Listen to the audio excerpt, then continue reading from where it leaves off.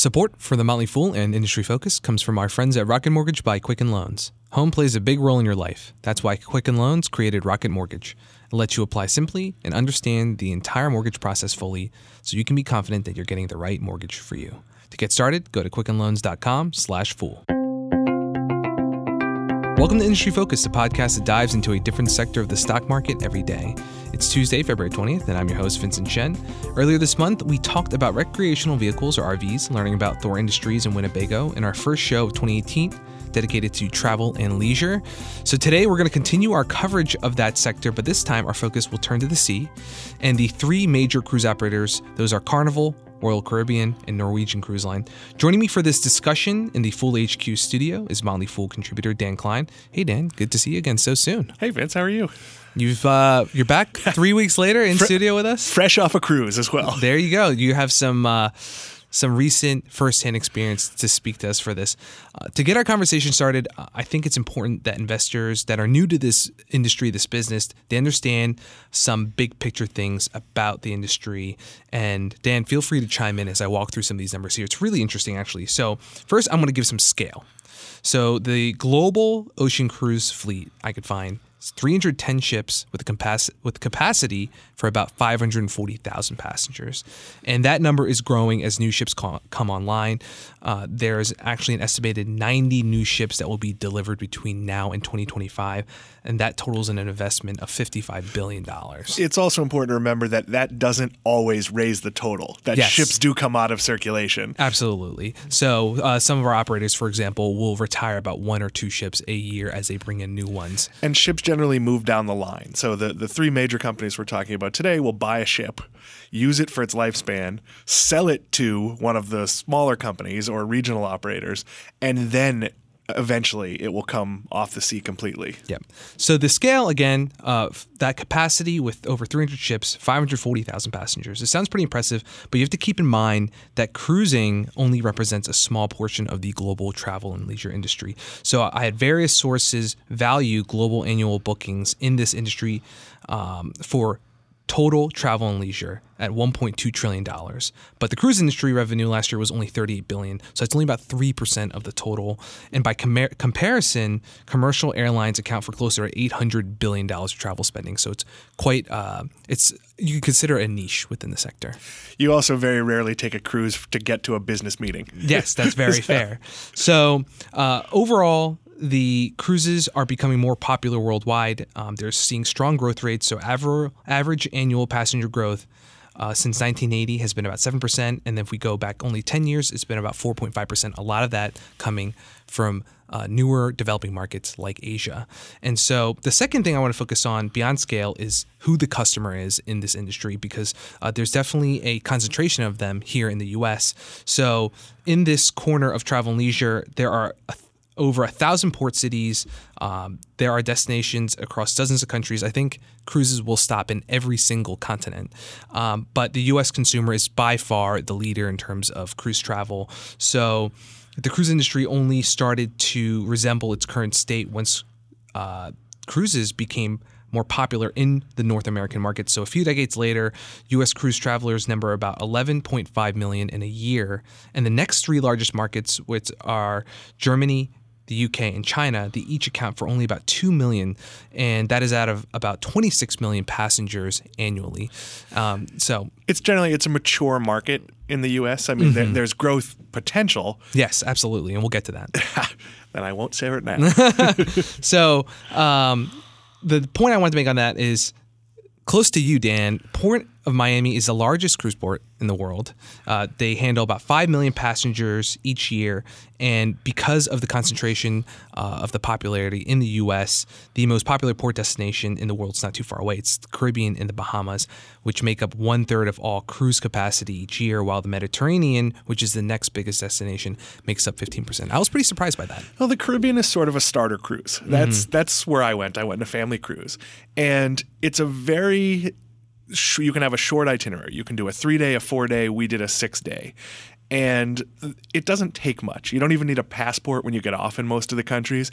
So the first cruise you go on, and the industry sort of knows this, is almost like where you get your sea legs. You figure out how it works, you understand how the ship is, what the ports are like, and then they're more likely to sell you on a more exotic destination. Absolutely. And management speaks to that about how the Caribbean and the Bahamas, for example, they feel like a safer destination for the U.S. consumer. It's close by, and it's much more accessible in that way. And there's nothing particularly adventurous about it. Most of those itineraries include a day at like a private beach where it's just very simple. You get off the boat, there's a barbecue, there's a beach.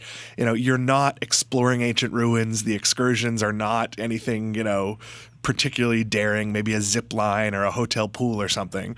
But it really does. If you'd never been to a big resort or a theme park before, to go to one for a couple of days, you're probably going to have a better experience the next time. And the industry is absolutely understanding that sort of one cruise is the gateway to another. Yep.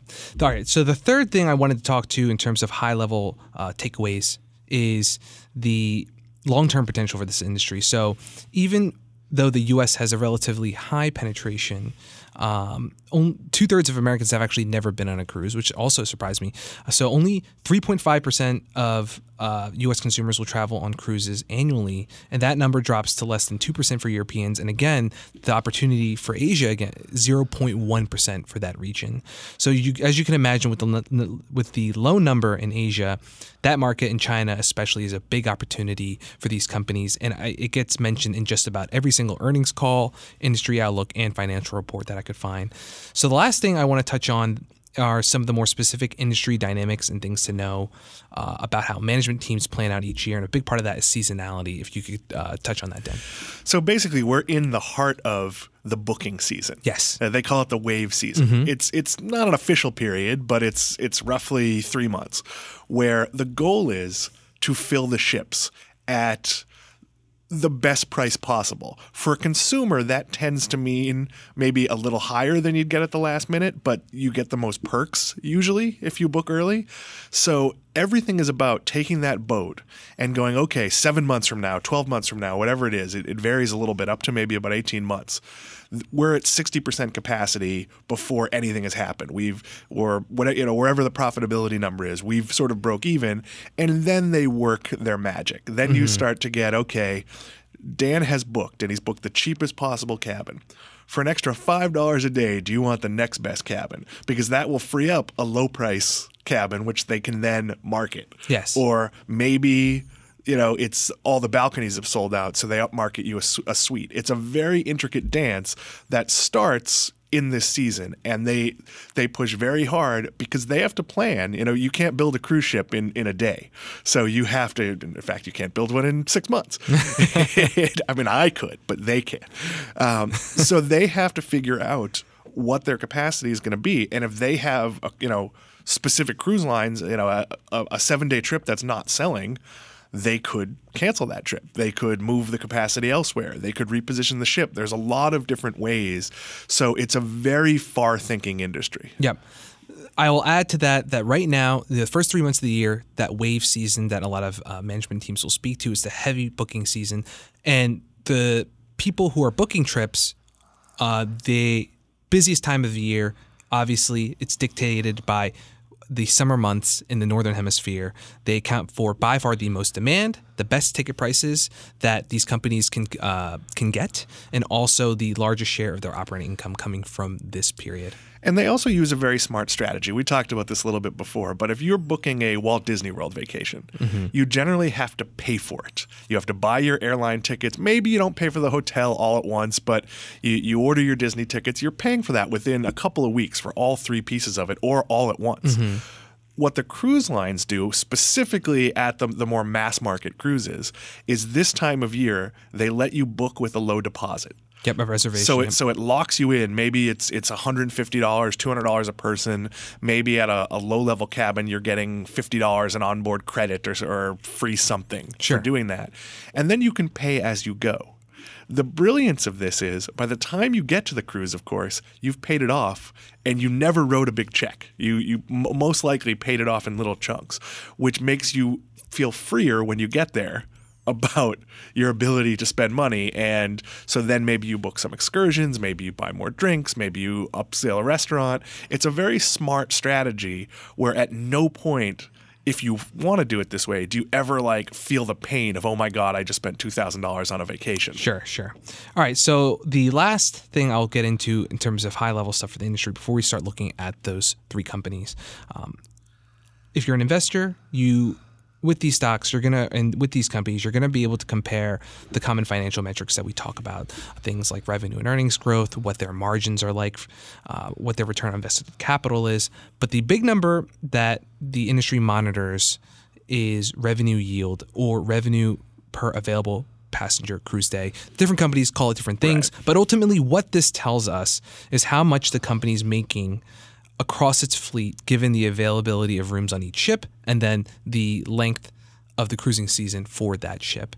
And so with that background, we're going to look at some of the actual players now. So for our purposes, the three companies that really matter here are Carnival, ticker CCL, Royal Caribbean, ticker RCL, and Norwegian Cruise Line, ticker NCLH, because together they claim over 80% of the market share in this industry. So it's pretty impressive. Let's start with Carnival. It's important to note, too, that Carnival is the big boy. Yes. By passenger total, not by revenue, Carnival has about half of the total cruising market. Yes. So 50% market share by passengers, as you mentioned, 12.1 million that they handled in 2017. And they have by far the largest fleet, too, over 100 ships. Their passenger capacity is about 230,000, which is really cool. They operate a number of different cruise lines in their portfolio. So in addition to their namesake Carnival line, they have Princess, Costa, and additional cruise lines that will target specific geographies usually.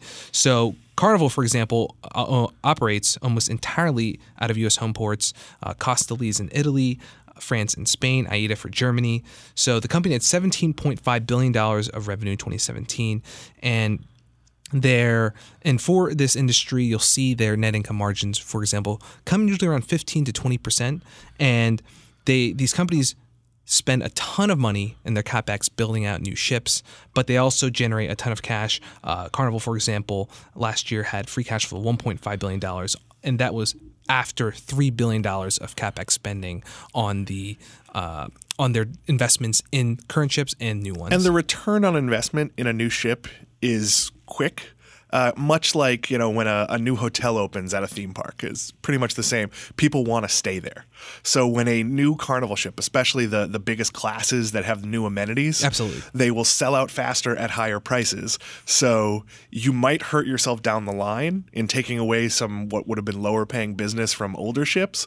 But in general, there's a huge push when a new ship comes out. Mm-hmm. So that metric that I mentioned, the revenue yield, so the gross revenue yield for this company is growing. And I should also mention that 2017 was a very strong year for the industry overall. So to give you an idea of what they're dealing with here, their gross revenue yield hit about $210 in 2017, so it was up 3.9%. And keep in mind in terms of the revenue breakdown for these companies, their passenger ticket revenue usually makes up about 75-80% of the top line, and then everything else is the onboard, the extra pass for the bar. It's a little higher for Carnival because the ticket prices tend to be lower, so the mix, the onboard's a little bit more important. And then something else to note that I thought was just really kind of like jaw-dropping is as of November 30th, the company has 18 cruise ships on schedule for delivery between 2018 and 2022. So that adds for them passenger capacity of over 72,000. That's not net because, as you mentioned, some older ships will drop out of the fleet in that time. But the thing that I've seen with Carnival and also the other cruise operators too is they say outright that their largest long-term growth opportunity period is the Chinese market. And Australia and Asia accounted for only 15% of their revenue last year. So there's still quite a bit of an opportunity there. There's absolutely a risk of having too much capacity. And just because ships are ordered, there are points where they could be canceled. So yes, they have their long-range plans. But the other thing we didn't mention about the past year, which was very strong, and it sort of speaks to the revenue model, is we had a terrible hurricane season. Yes, that's true. And the hurricanes devastated many of the traditional ports. And one of the nice things about the revenue model is I booked a cruise 8 months ago. Let's pretend I did. Sure. And the hurricane season happens, and we were supposed to stop in Nassau. Well, the port in Nassau was destroyed. It wasn't, but let's pretend it was. Sure. That gives the cruise line, they already have your money. You're already booked. Maybe you have travel insurance. Maybe you paid for the ability to cancel. But they don't cancel that cruise. They change where the cruise is going. And they have a period of time to market, hey, just because this happened doesn't mean we aren't cruising, doesn't mean you won't still have fun. So they have a little bit more, call it long-term flexibility. If a theme park loses a week due to a hurricane, there's kind of no way to make that up. But with the cruise ships, they don't sail through hurricanes. They move them around so they don't get hit. They can change itineraries. They can market to you, hey, I know you're not going where you think you were going, but it's still going to work for you. And that is something that I think appeals to a lot of people who invest in these cruise stocks, is because there is that stability in their business model. They can fix a mistake. So they have that seasonality, and there's going to be lumps there, obviously, in terms of the demand with the seasons. But we haven't really seen a big downturn for this industry since the financial crisis, and it's really a. And actually, they were very all 3 of these companies, though they didn't look like they do now, were very resilient during the crash, partly because there's a certainty to the price you're paying, at least in your head, and people were booked before their stocks tanked. So they'll take their blows for sure when there's a broader economic downturn. But overall, these are also, keep in mind that these companies, they also, with Carnival, Royal Caribbean, they return lots of capital to their shareholders.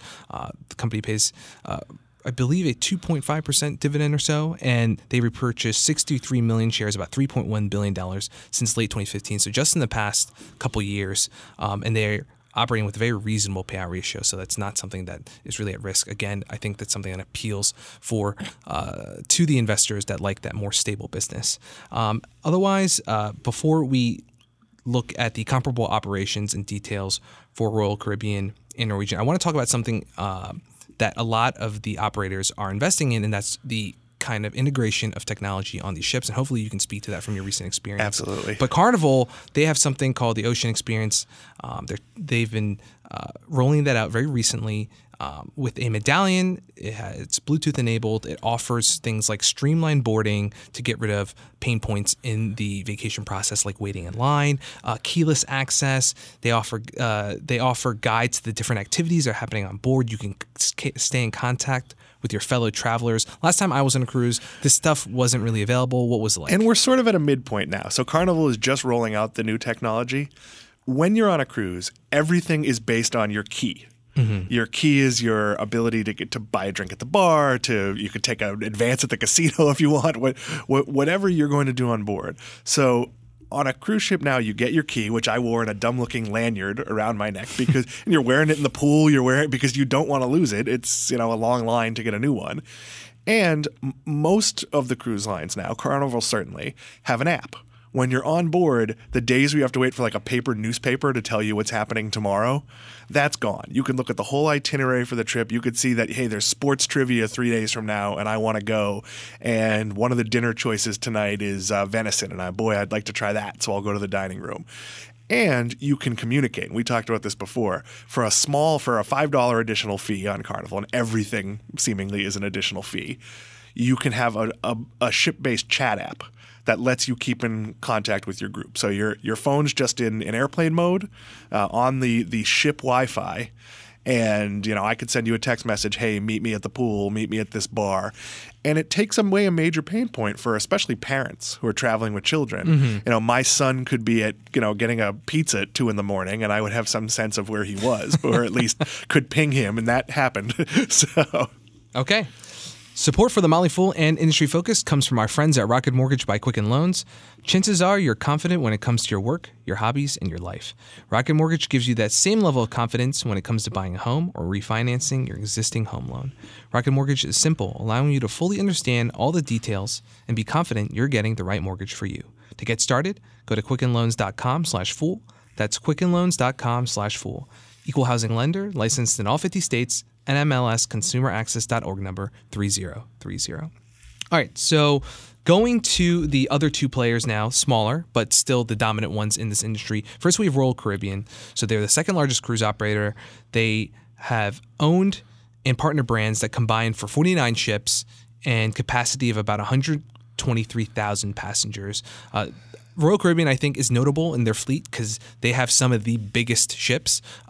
Their largest ones can accommodate over 5,000 passengers. And I was looking at the list of largest cruise ships in the world, and I think something like the top 5 out of 6, for example, are all Royal Caribbean line. They're pushing the boundaries with things like ice skating rinks and rock climbing walls, in addition to like water parks on board. We parked next to one or berthed next to one, and it was really impressive to look at. Sure. So Royal Caribbean, I mentioned some of those owned and partner brands. They have their namesake Royal Caribbean, Celebrity, and Asmara Club Cruises, and then they also partner with in Germany and in Spain and in China with some other companies as well. So again, to give you a sense of how confident right now management teams seem to be in terms of growth for this industry and the increased capacity that they want to be able to deliver. They have 9 ships that are expected to be delivered between 2018 and 2022, and that would add over 30,000 passenger capacity to their fleet, not net, again, because they're going to retire some older ships most likely. The metric that we've been talking about, the revenue yield for Royal Caribbean, was incredibly strong in 2017. They've been laser focused since 2014 on doubling their return on invested capital and doubling their earnings per share. That's sort of been all they talk about in every earnings call. Double, and they've reached it. So that revenue yield number was up 5.9% in 2017. This was their 8th consecutive year of yield growth, so very impressive. And then with that double milestone that they reached, the company is granting equity bonuses to all of its employees, except corporate officers, that equal about 5% annual salary. So it's just interesting to follow. And something else I noted is the companies will also calculate, on the flip side, they'll also calculate their cost yields. And so, for example, here, while their revenue yields were up, like I said, about 5.9%, really strong growth, cost yields were only up about 2%. So profitability for the Royal Caribbean has been really strong. Their gross and net income margins were up over 3 percentage points each in 2017. And again, dividend payer, very manageable payout ratio. They've repurchased about $1 billion of stock since 2014. And that actual raw gross yield number was about $237 last year compared to $200 for Carnival. And we're going to see for this last company we're going to talk about, Norwegian, how it goes up due to their bit more of a focus on a premium clientele, premium experience. So last one, Norwegian Cruise Lines, $5.3 billion revenue in the trailing 12-month period. So the smaller of the three. And about 25 boats. So 25 ships. So a quarter the size of Carnival. 50,000 berths or passenger capacity. And I wanted to hone in on a specific piece of their business recently, and they've been talking a lot about the Norwegian Joy recently. So this is a recent ship that was delivered last year, and it caters specifically to the Chinese market. And a big part of the ship that they've touted is, for example, the technological, again, integration, this one zone with different gaming and like virtual reality experiences and things like that really appeals to the consumers in that market. But I also thought it was really interesting. Management spoke to some quirks, call it, with Chinese consumers that they're still kind of adjusting. It seems like all the operators are kind of working to adjust the business model to this.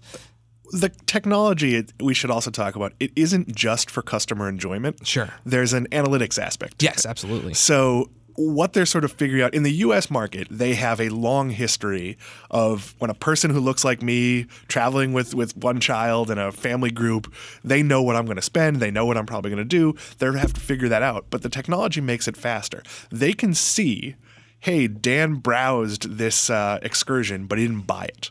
And then if they're light on that excursion the next day, maybe I get a coupon. Yes. Maybe I get a deal. So they're going to come up to speed in China a lot faster than they've come up to speed in other markets. And the analytics aspect of it is really big. As they serve more passengers in that market, they learn more about the consumer. But a few things that they've noted: higher food costs. So the Chinese cruise passengers love to eat, and that they've noticed a little bit higher food costs in that region. But they've also been hurt in some ways because we're talking about that onboard revenue, usually around 25% of the top line for these companies. More of the revenue in the Chinese market is coming from shopping and less of it is coming from excursions. They're not as interested in those port excursions, and that's hurting some of the profitability. And some of it is just cultural. We've seen things like pay-per-view have not worked in the Chinese market because there's not a history of paying for add-ons. That's sort of the same things that cruise ships have to figure out. And they might have to do things like, okay, the price is going to be higher, but this add-on is now included. And you do see that in the U.S. market where you could pay twice as much for a cruise, but it's all you can drink and the internet is thrown in. So it really is just getting that data and sort of tweaking it to hit sort of how you price, whether it's onboard revenue or ticketing revenue. Yeah. All right. Last point then. Carnival gross deal $200, Royal Caribbean around $230, Norwegian about $300. So take from that what you will in terms of how that they target the different and it speaks to ticket price. I mean, that's basically the order of low end, medium end, high end in the industry. All right, so I want to end now just a couple more minutes talking about some of the strengths that I really speak to kind of the stability and how favorable it is, the operating conditions for the top three companies here in cruising. Because if there's any industry out there with high barriers to entry, I think this is definitely one. Considering a new ship can cost $500 million to build. And there's not only that in terms of even if you have the money to build the ship, there's a very limited shipbuilding industry that can put together these massive ships, and they operate at capacity with commitments with the major operators for years and years. So it's really tough to even get your name into the queue, essentially. Which is why ships get cycled down the line. And then something else is just the logistics involved in operating a cruise line. Going through the annual report for these companies, it is fascinating to see all the different things that they have to keep in mind in terms of building the ship, the food and services on board, safety regulations, staffing, finding ports, the marketing. It is jaw-dropping how much complexity there is in the logistics. And again, another barrier to entry and why it's very favorable to be a Carnival, for example, with 50% market share in the space. And overall, I think Travel and Leisure is definitely positioned to benefit from the baby boomers who are looking to travel more, Gen X and millennials. There might be some debate around this in terms of the appeal of cruising. But we were talking about this before the show. Yeah, so. Cruising has a sort of reputation as being older folks, and if you go on Princess or certain lines, that's still what it's going to be. If you go now when kids are in school, of course there's going to be older folks. I went during Christmas vacation. It was, yes, there were absolutely plenty of grandparents, but it was largely a family atmosphere. So really, for the industry, they're running a lot of 2-day cruises to try to attract younger people, and they're very much booze cruises, and the goal is to to party. But the more you get people familiar with it, I don't see that it's we talked about this a little. I don't see that as they get older, that younger people aren't going to want to do it. Every vacation can't be rock climbing once you get to 50. Well, they say that millennials especially spending more money on experiences, less on material goods. That's definitely a benefit overall for travel. And a cruise is like a sample pack. Yes. If you go on a 7-day cruise with a Caribbean destination, or my son and I are looking at a Cuba cruise this summer, you can go someplace, spend either just part of a day or sometimes an overnight. Get a sense of what it's like. Yeah, and then decide if you want to take a vacation there. Yep, absolutely. So these management teams in the short to midterm, they're thinking about that seasonality that we talked about. They're thinking about the ships that are going to be coming online soon. There's always weather concerns with things like hurricane season, and then of course fuel costs is always a big thing that these companies are thinking about too. When it comes down to, I think long term, they're really all three of these companies definitely in a position of strength, especially with the low penetration, even in the established markets like the U.S. But then how that can grow in Europe, and then of course in China and in Asia, where you have this massively growing middle class, strong economy. You can also grow the market by adding ships to ports that previously were underserved. So, where I live in Miami, Fort Lauderdale, that is the hub of cruising in the U.S. People fly in to hit all those destinations. There aren't actually that many cruises that leave from the West Coast, and you're starting to see companies target West Coast itineraries at least seasonally. So you're going to see, you can cruise from Boston, New York, all sorts of different markets. When you take away the need to get on an airplane, in addition to getting to your cruise, right then and there, you've increased your market capacity. Because when I'm pricing out a vacation, if I have to take a family of 3 and add $1,000 in airfare, that might make a cruise not viable. So when they open in, a port near here, and you could take a cruise without having to, that will increase the industry. And they've been, slowly adding capacity to different ports. There you go. All right. Well, thanks a lot, Dan. That's all the time we have for today, but appreciate you joining me. And I'm sure that we will be updating on some of these companies in the near future. Thanks for having me. All right. Thanks for listening, fools. Austin Morgan is our man behind the glass. People in the program may own companies discussed in the show, and the Motley Fool may have formal recommendations for or against any stocks mentioned. So don't buy or sell anything based solely on what you hear during the program. Thanks again for listening. Fool on.